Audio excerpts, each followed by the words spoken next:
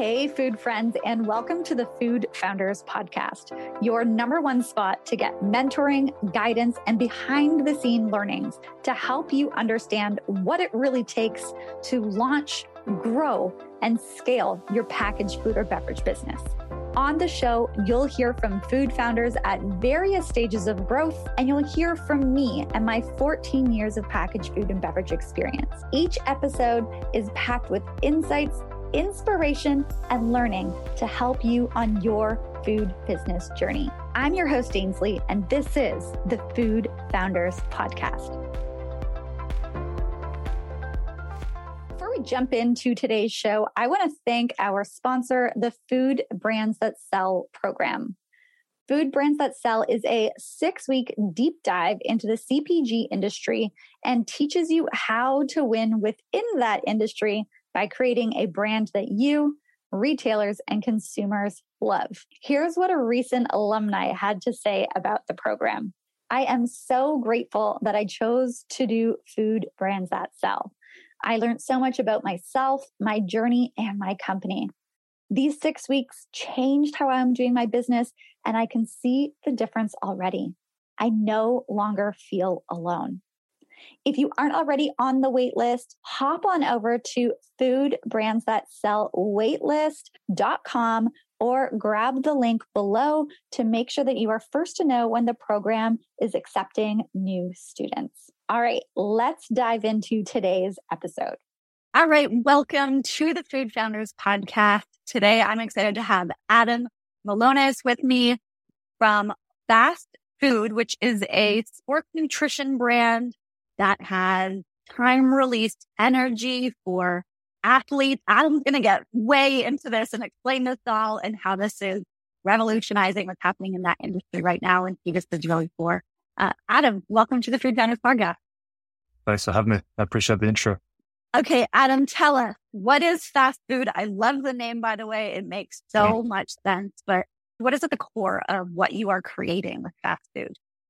Yeah, look, I even started with the name. I think that's probably the first expectation, right? I'm a food guy, right? I'm a recovering chef at this point, but I believe my responsibility in this world is to make people do two things, which is think and feel. And the name had to be provocative. And that's the subject of a big fight with the trademark office that thankfully we won. But even the name in and of itself, I always say to people that fast is good, food is good, but typically in its a typical utilization of the industry, it connotes the speed of service, but if it was about how it made you perform or feel, it should be called whatever, slow food, sluggish food, or whatever. And so for us, the provocation being food that makes you go fast, right? And also the expectation of being made from food. That was really the bar that was set both on performance and then makeup. And so in getting into this space, I came at it in probably a very unique way. I was new to this triathlon world. It's my COVID baby. And I was pretty disgusted. I came into this space. I've been a cyclist for about 20 years, but I came into this space and I was now trying to fuel 20 to 25 hour training weeks. And you can't do that in the traditional way. So I started getting gels and gummies and all sorts of things. But turned out that my pantry is like the graveyard these days of hopes and dreams, where it's all filled with all of these products who've got all the artificial ingredients and things that make you frankly feel pretty awful. Fuel that makes your blood sugar spike and then crash.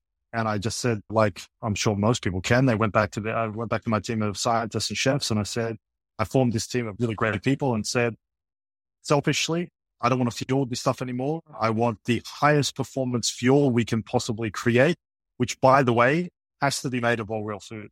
And that was the original iteration of fast food about just north of 3 years ago. It makes so much sense when you're talking about it, right? As a high performance athlete, why are so many people like, okay, why has the industry been okay with putting additives and I can't even say food that is not doing your body great ingredient that is really not fueling for your peak performance when you are trying to be at a peak performance throughout it all. So it's like you landed on this no-brainer, but obviously not a no-brainer to just bring to life.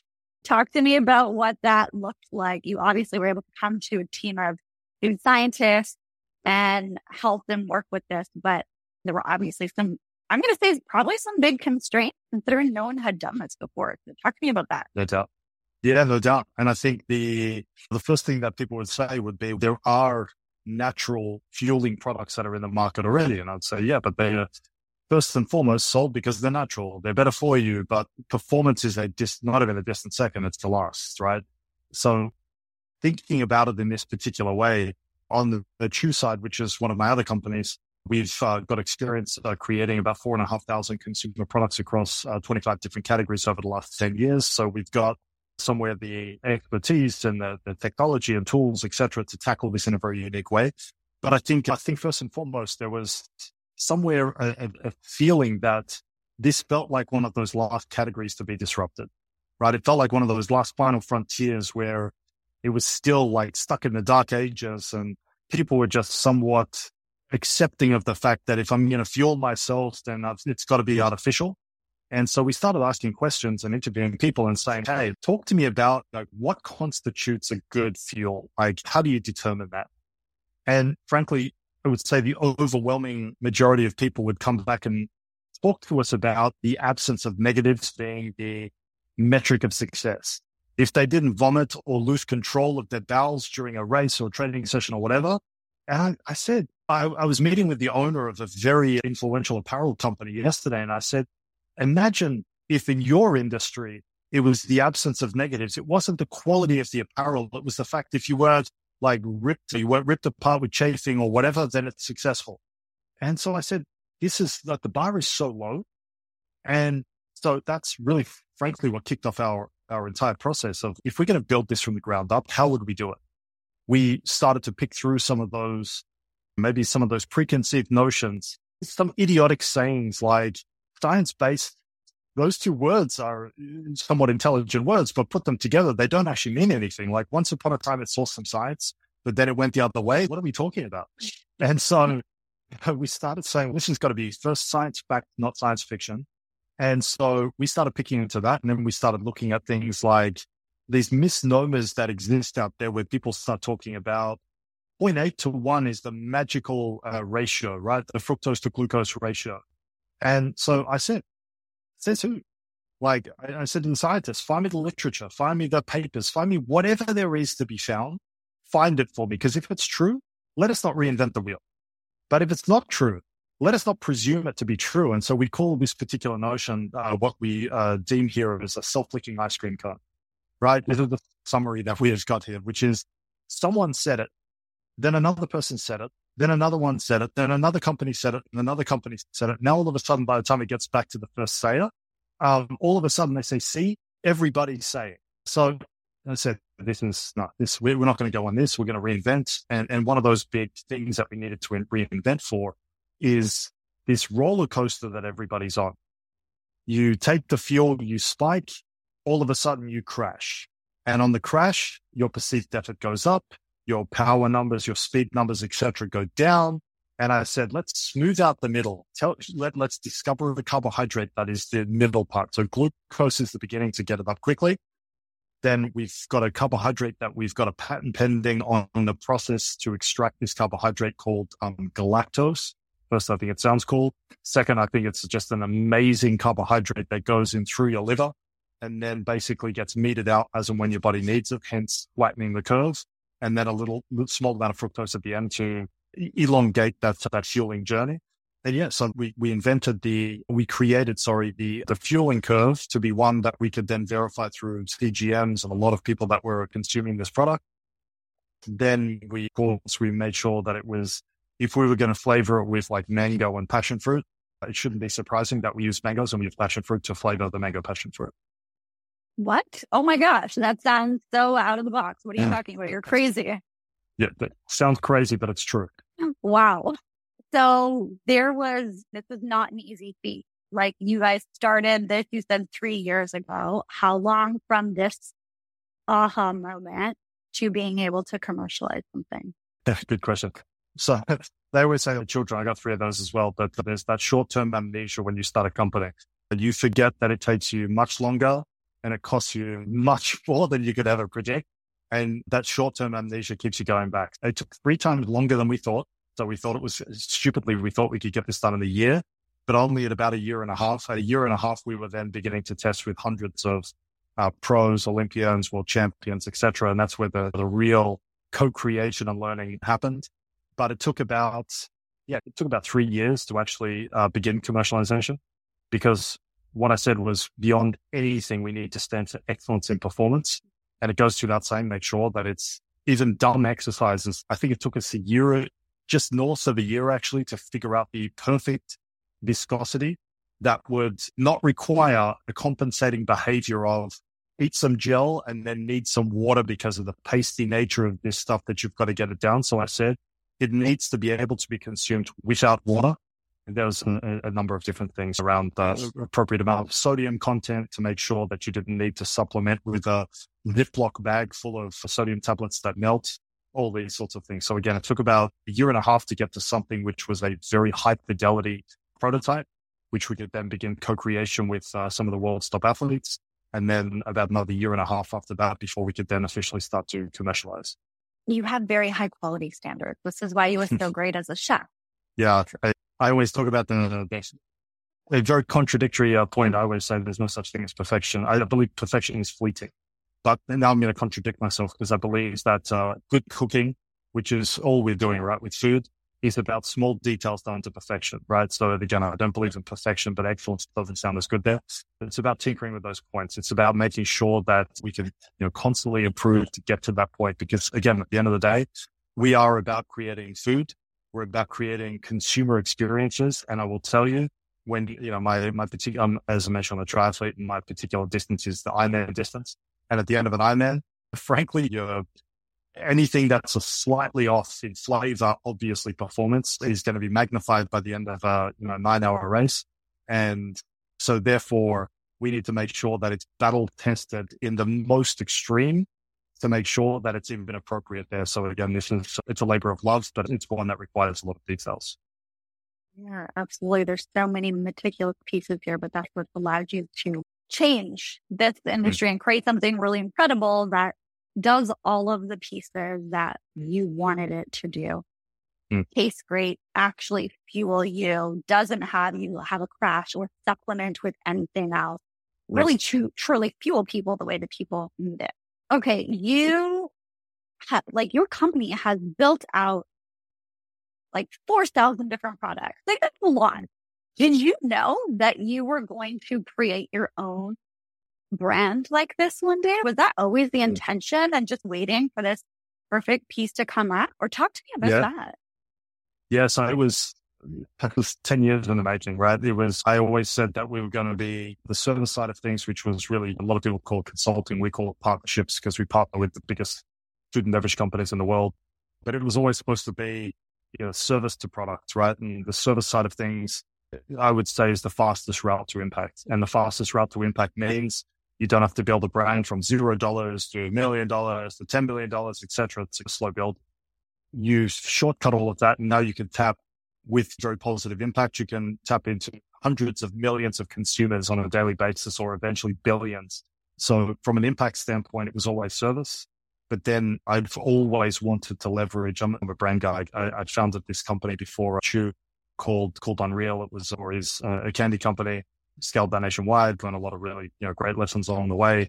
But I love the branded side of things. I love the hustle of the brand. I love all of that. So I wanted very much to get to that, but use our own end-to-end methodology, the own insight to execution methodology, but to create our own products. We are in that process right now of fast food is just merely the first example of that. But there is an ambition to do at least, it's going to sound a little delusional, but we're going to do at least 10 of these. We've got a potential output per year of at least 10 of these a year. We're only going to bring to market one of those a year. We're going to either partner, kind of JV, or sell all of those different technologies or products or formulas or brands as really kind of as an incubator of food and beverage brands and or technology that we, in many cases, don't intend to bring to market ourselves, but we'll put in the hands of somebody else who can scale it and make an impact. And all of these around this better food movement, that is part of your ethos. No doubt. Yeah. No artificial ingredients is the rule of the house of everything we do. And then all products that we create must meet or exceed 5 expectations. We say delicious, nutritious, sustainable, profitable, scalable. We say fail one, fail all. So every single one of our products are designed to make a demonstrable impact in the food and beverage world. I love that. That is like very powerful for you guys and that's a great example for other businesses out there. And even the way that you're looking to bring these different products to market with potential JVs, whatever that might look like you're open to, we know how to make great products. We know how to bring great products to market. You obviously love to create great brands. So let's go out and do this in the right ways, assuming that we still maintain all of these, which is really great. I'm curious, being someone who loves the brand side as well, what do you love about the brand? So I consider myself a brandophile, right? I think a lot of people misconstrue brands, right? I think that they believe the brand is something that is mostly contrived. It's mostly the logo and the packaging and all of those things. But I see brand as a set of expectations that you've conveyed or you've communicated to the world. I think that each and everything you do, whether it's a launch, whether it's a communication piece, whether it's even down to how the team members interact with each other, I think either all of those or either none of those are neutral. I'd say that all of these sorts of things are either accretive or dilutive. And this is why I obsess about frankly, in many cases, the dumbest things. But I always believe that it's either going to, again, be accretive and it's going to add to your understanding of that brand, the multidimensionality, how it comes to life versus this kind of static one-dimensional view of a brand. And, that those are the sorts of things I obsess over. I obsess over if you were to consume that product, as we call in the industry, naked, so without the packaging, without any kind of visual aids, prompts or whatever, if you closed your eyes and you put that product in your mouth, could you imagine that, let's stick to the kind of the theme here, but if you close your eyes and you eat one of those products, you're like, oh, like that tastes like it's from fast food, right? It tastes like the really natural flavors and the sweetness profile is so balanced and all of these sorts of things that I could imagine this is a fast food product. If it's only reminiscent of your brand when it's in the package, but then it's so generically of any brand in the world, then frankly, it's a fairly hollow brand. So again, these are the sorts of things I obsess over, these notions of just because you can doesn't mean you should. Why do certain things with certain brands? So again, we could talk about this all day long, but I'm super passionate about that. I love that. I think that makes a lot of sense. And when your brand is really strong, we can tell that it's the brand, when it's the taste, when it's the shape, when it's the color, the texture, all of these things. It really is everything. And it's not just like the superficial, like you said, the logo, the colors, anything like that. There's a pieces, but it's really like how you're making people feel all the time, over and over and over again. And that's the key piece, right? Yeah. Okay. Obviously, I feel like you have an interesting industry in the sense that you're an Iron Man. So you're having this product. It's a very tight-knit community. So obviously you're with other people who are connected to the brand, would be potential users of the brand. Talk to me about what you guys do for marketing. What is your main way of getting the product out there right now, getting these extreme athletes to know your brand, trust your brand, and how to be their go-to fuel for these extreme athletic endeavors? Good question. I would say we're still trying to figure that out. I would say that we made a decision early on that we were going to treat 2023 as really a seeding testing year. So for us, what was ultimately important was to make sure that it was authentically seeded through extraordinary performances. So that's hence why we've been co-creating with literally hundreds of the world's top athletes across a multitude of sports, because we needed to make sure that first and foremost, they loved it. They performed extraordinarily on the product. So we've been fueling a professional cycling team. We've been testing a lot of prototype products, even so beyond the first wave of products that we launched with. There are so many prototypes now in all corners of the globe being tested presently for their performance. So this year is really test and learn, is really seed amongst the best of the best in a lot of sports. And now even when we show up to different events, we've got different pros coming to us and saying, hey, like, we're hearing a lot about fast food. People know that there's a decent amount of people who are winning while consuming fast food.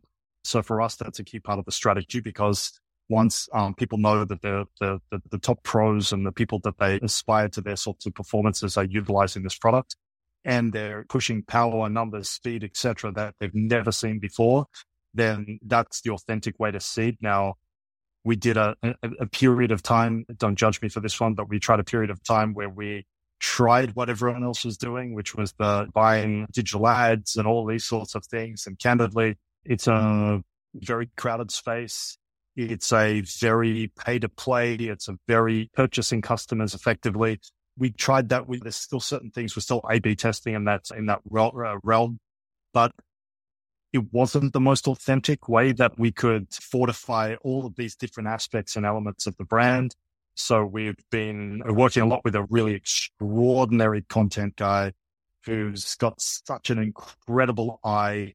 And that's one of the routes we're going to begin going down now. We've done a lot of prototype testing of what is the kind of the concept of the shoot. What are the colors? What are we emulating as far as strengths and resilience and fortitude and excellence and all of that? So content is going to be a really key pillar. Elite athletes are going to be a key pillar. Sampling, frankly, is going to be a key pillar. Because like a lot of people say, tasting is believing. We believe taste, yes, otherwise we wouldn't be in the business, but feeling is believing. So when people are telling us they've never felt so fueled, when people are telling us the first thing to run out of power is their legs, not their like overall energy system that they feel like they could keep on going. For us, we need more of those things out there.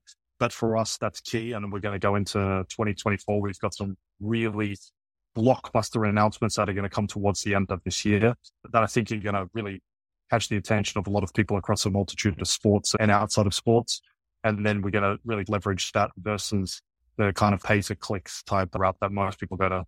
It seems a lot more authentic for your brand too, right? Having that evidence and in an industry where when you can like literally see your performance being different and like not having your body do all the wild things it does when you're having the gels and everything, you're like, dang, and my performance is really great. Like that is evidence that sells itself. And then people talk. Like it is a small community. Then people talk, and that is a more authentic way, and probably a more cost efficient way for you as well. In terms of having the right people, having the brand, winning with the brand, just performing really at their peak. Yeah. And look, I think one of those other things in this industry as well that was always pretty strange was that everyone is of the opinion that you need to just get used to it. You've got to train your gut. Honestly, I don't know. I didn't even know what those things mean, to tell you the truth. It makes no sense to me as a chef and as a human that you've got to go through this period of time where you're not feeling so good. You've got to eventually not listen to your gut eventually. You've got to override your gut. You've eventually got to get to a place where you've tricked it. So for us, that's how we've been able to increase thresholds. The typical rule of thumb is that average, you should only be able to consume about 100 grams-ish on average per hour of carbohydrates. We've got some of our pros easily consuming between 140 and 150 grams an hour. Even me, I'm just an amateur, and I'm between 125 and 135 grams an hour. Didn't require training. Just frankly, the limiting factor is how much you're willing to either chew or swallow. It's typically, it just feels like it's a buffet on wheels. But again, there's a direct correlation to what is your consumption of carbohydrates in order to fuel the output that you're looking for over a sustained period of time. I'm excited for the announcement towards the end of the year, for sure. You'll have to keep me posted on that. What are some of the big obstacles that you guys are facing right now? Obviously, you mentioned trying to figure out this marketing piece, but what are you guys tackling right now? We didn't make anything easy for ourselves. We didn't go out and get off the shelf ingredients and try to make a better tasting product. That would have been probably the smart route. So we actually went as far as, I think, as I mentioned before, we've got a patent pending on one key component of our formulation, which is that galactose. So we went the absurd route and we said, like, things weren't complicated enough. So therefore we're going to complicate it a little more, and we're going to actually be the producer of our own proprietary ingredient and then put that ingredient into our products. So that is a major complication. Frankly, it's a major expense because we've got to produce very large amounts of this particular ingredient. But we believe it's so powerful that the complication is worthwhile. So I'd say that we're still navigating, let's say, the logistical challenges of moving that around all over the country and things like that. So I'd say that's most definitely challenging. I think always the challenge, right? Always the challenge is making sure that you're always going to resonate with the largest group of consumers and get in front of them and become the support for them to do those things that they want to do, but showing up authentically, So there's really the tension between let's be authentic and then let's try to find the largest group of people. So sometimes those things are in conflict with each other. So making sure that in our obsession to make sure we're always trying to make the right steps, showing up authentically, being everything to a certain group of people, those typical challenges. But like those ones are not unique to us. Those are what everybody typically goes through. And I'm curious about the patent process. Like, how long has that been for you? I know that's something food founders talk about. Oh, it's so difficult to patent anything in food. Yep. Like, so many times lawyers are just like, don't even bother. But you obviously have this unique technology with this. So if someone is like, hey, I have this unique technology with this as well, and it's truly unique, what are they looking at in terms of time frame? Are we talking a couple months, couple of years? What's the real expectation for people? Good question. So I think we're at a couple of years so far. We're not going to quantify the amount of money or time or actual labor, because I think I would start crying on camera. But yeah, look, it's time consuming. I think we see this as such a fundamental to what we're doing. No one was currently doing it, so we jumped on board that thing. We have, I mentioned prototypes before. One of those prototypes, for example, just to really test the theory, we ended up for our cycling team said, hey, like we want a bar, right? We want a bar we can eat before the bike, after the bike, or in the feed zones. And so we ended up creating 2 different flavors of bars. But the challenge that I gave to the team was, can we match exactly the carbohydrate profile of everything else? So 50% glucose, 40% galactose, 10% fructose. And lo and behold, after quite a period of time of blood, sweat, and tears, none of which in the product, but we eventually created these bars, which frankly are first and foremost, they're delicious. Second, they hit exactly the same carbohydrate profile, and they're pretty wonderful. There's this combination between, obviously they're sweet, but there's this little bit of salty. One is chocolate orange, and the other one is strawberry banana. And yeah, those are really great. And one of those key ingredients there, again, is the particular ingredient that we went to the lengths of producing. So in the bar space, it would also lend itself to a very different market, as well as obviously our core market of endurance sports, but very different market being they're great for hiking, camping, all those sorts of things, right? So it's really a carbohydrate-driven, stable energy bar. I love these parameters that you continuously put on the team. I think that's how you get to real excellence, right? We need parameters and we need to be really clear with that to be able to get to a very different success point. And that, has that always been part of your ethos? Is that something that you've learned along the way? Yeah. Or is that just Adam? Yeah, listen, it's most definitely me, but I would say there's elements of this. I think there are extremes. I would say I've probably fall on the extreme end of the spectrum, but I would say it's a necessity. It's a necessary tool as a chef. These details. I would say there's 2 schools of chefs. There are the ones who believe science has no role in the kitchen. Those are the ones who live in a world of delusion. Just because they don't define it doesn't mean it's there, right? If you talk about beer making, bread making, the role of yeast and all of those things, that's science is happening. They're just not able to quantify, realize it, or replicate it. For those that really truly embrace science, I've had scientists in my kitchen ever since I was 19 years old. I had a restaurant in London when I was 19 years old as chef partner, and I needed scientists, not because it was cool, but because I really definitely needed them.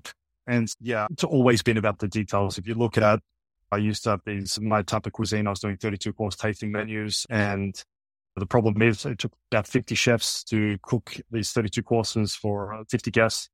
And what I was adamant about is I'm a storyteller. Right? That's not obvious, but I'm a storyteller, and in the restaurant world, my medium to tell those stories was food.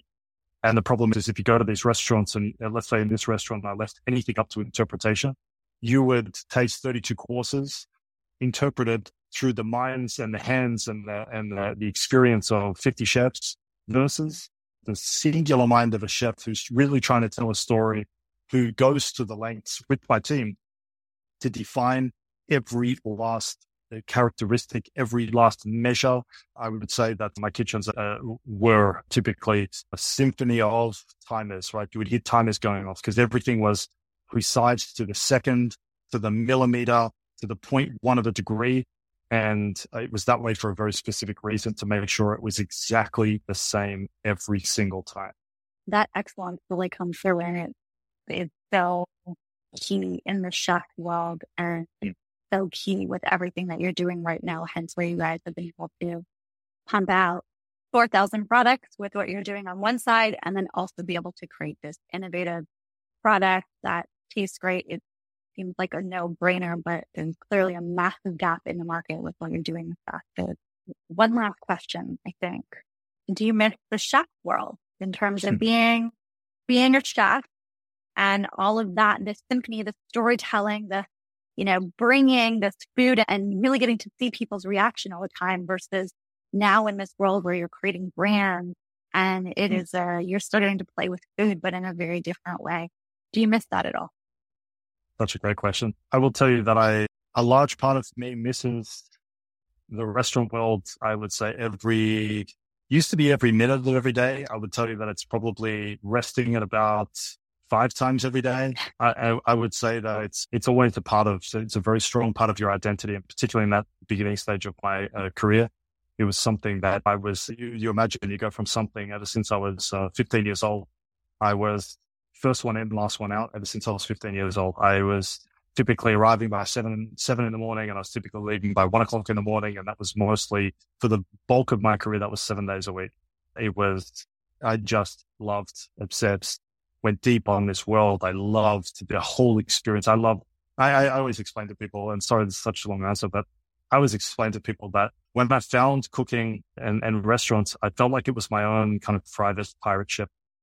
That it was what happened in there was so magical. It was fierce. It was fast. It was a lot of people in a small environment. And it was about like these small touches, and everyone was just moving around each other, and there's fire and there's knives and and when you get to be the chef de cuisine, so the head of that, you're the captain of a pirate ship. And I will tell you, there's something just so wonderful about that. And there's maybe something controlling. I need to probably talk to somebody about one day, but honestly, I could stand in any one of my kitchens. I could close my eyes and I could tell you exactly what everybody was doing. I could tell you from my ears, I could hear how the knife was striking a board. I could tell you what they were doing. I could tell you if they were doing it right or wrong. I could tell you if the barista was burning the milk. I would scream across the room because I could hear the milk making a certain noise that told me that it was burning. And there's just something, honestly, there's something about that for a guy who loves detail.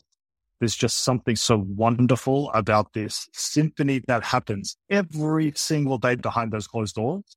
There's something so magical about that. And all you're doing every day is you're setting yourself up.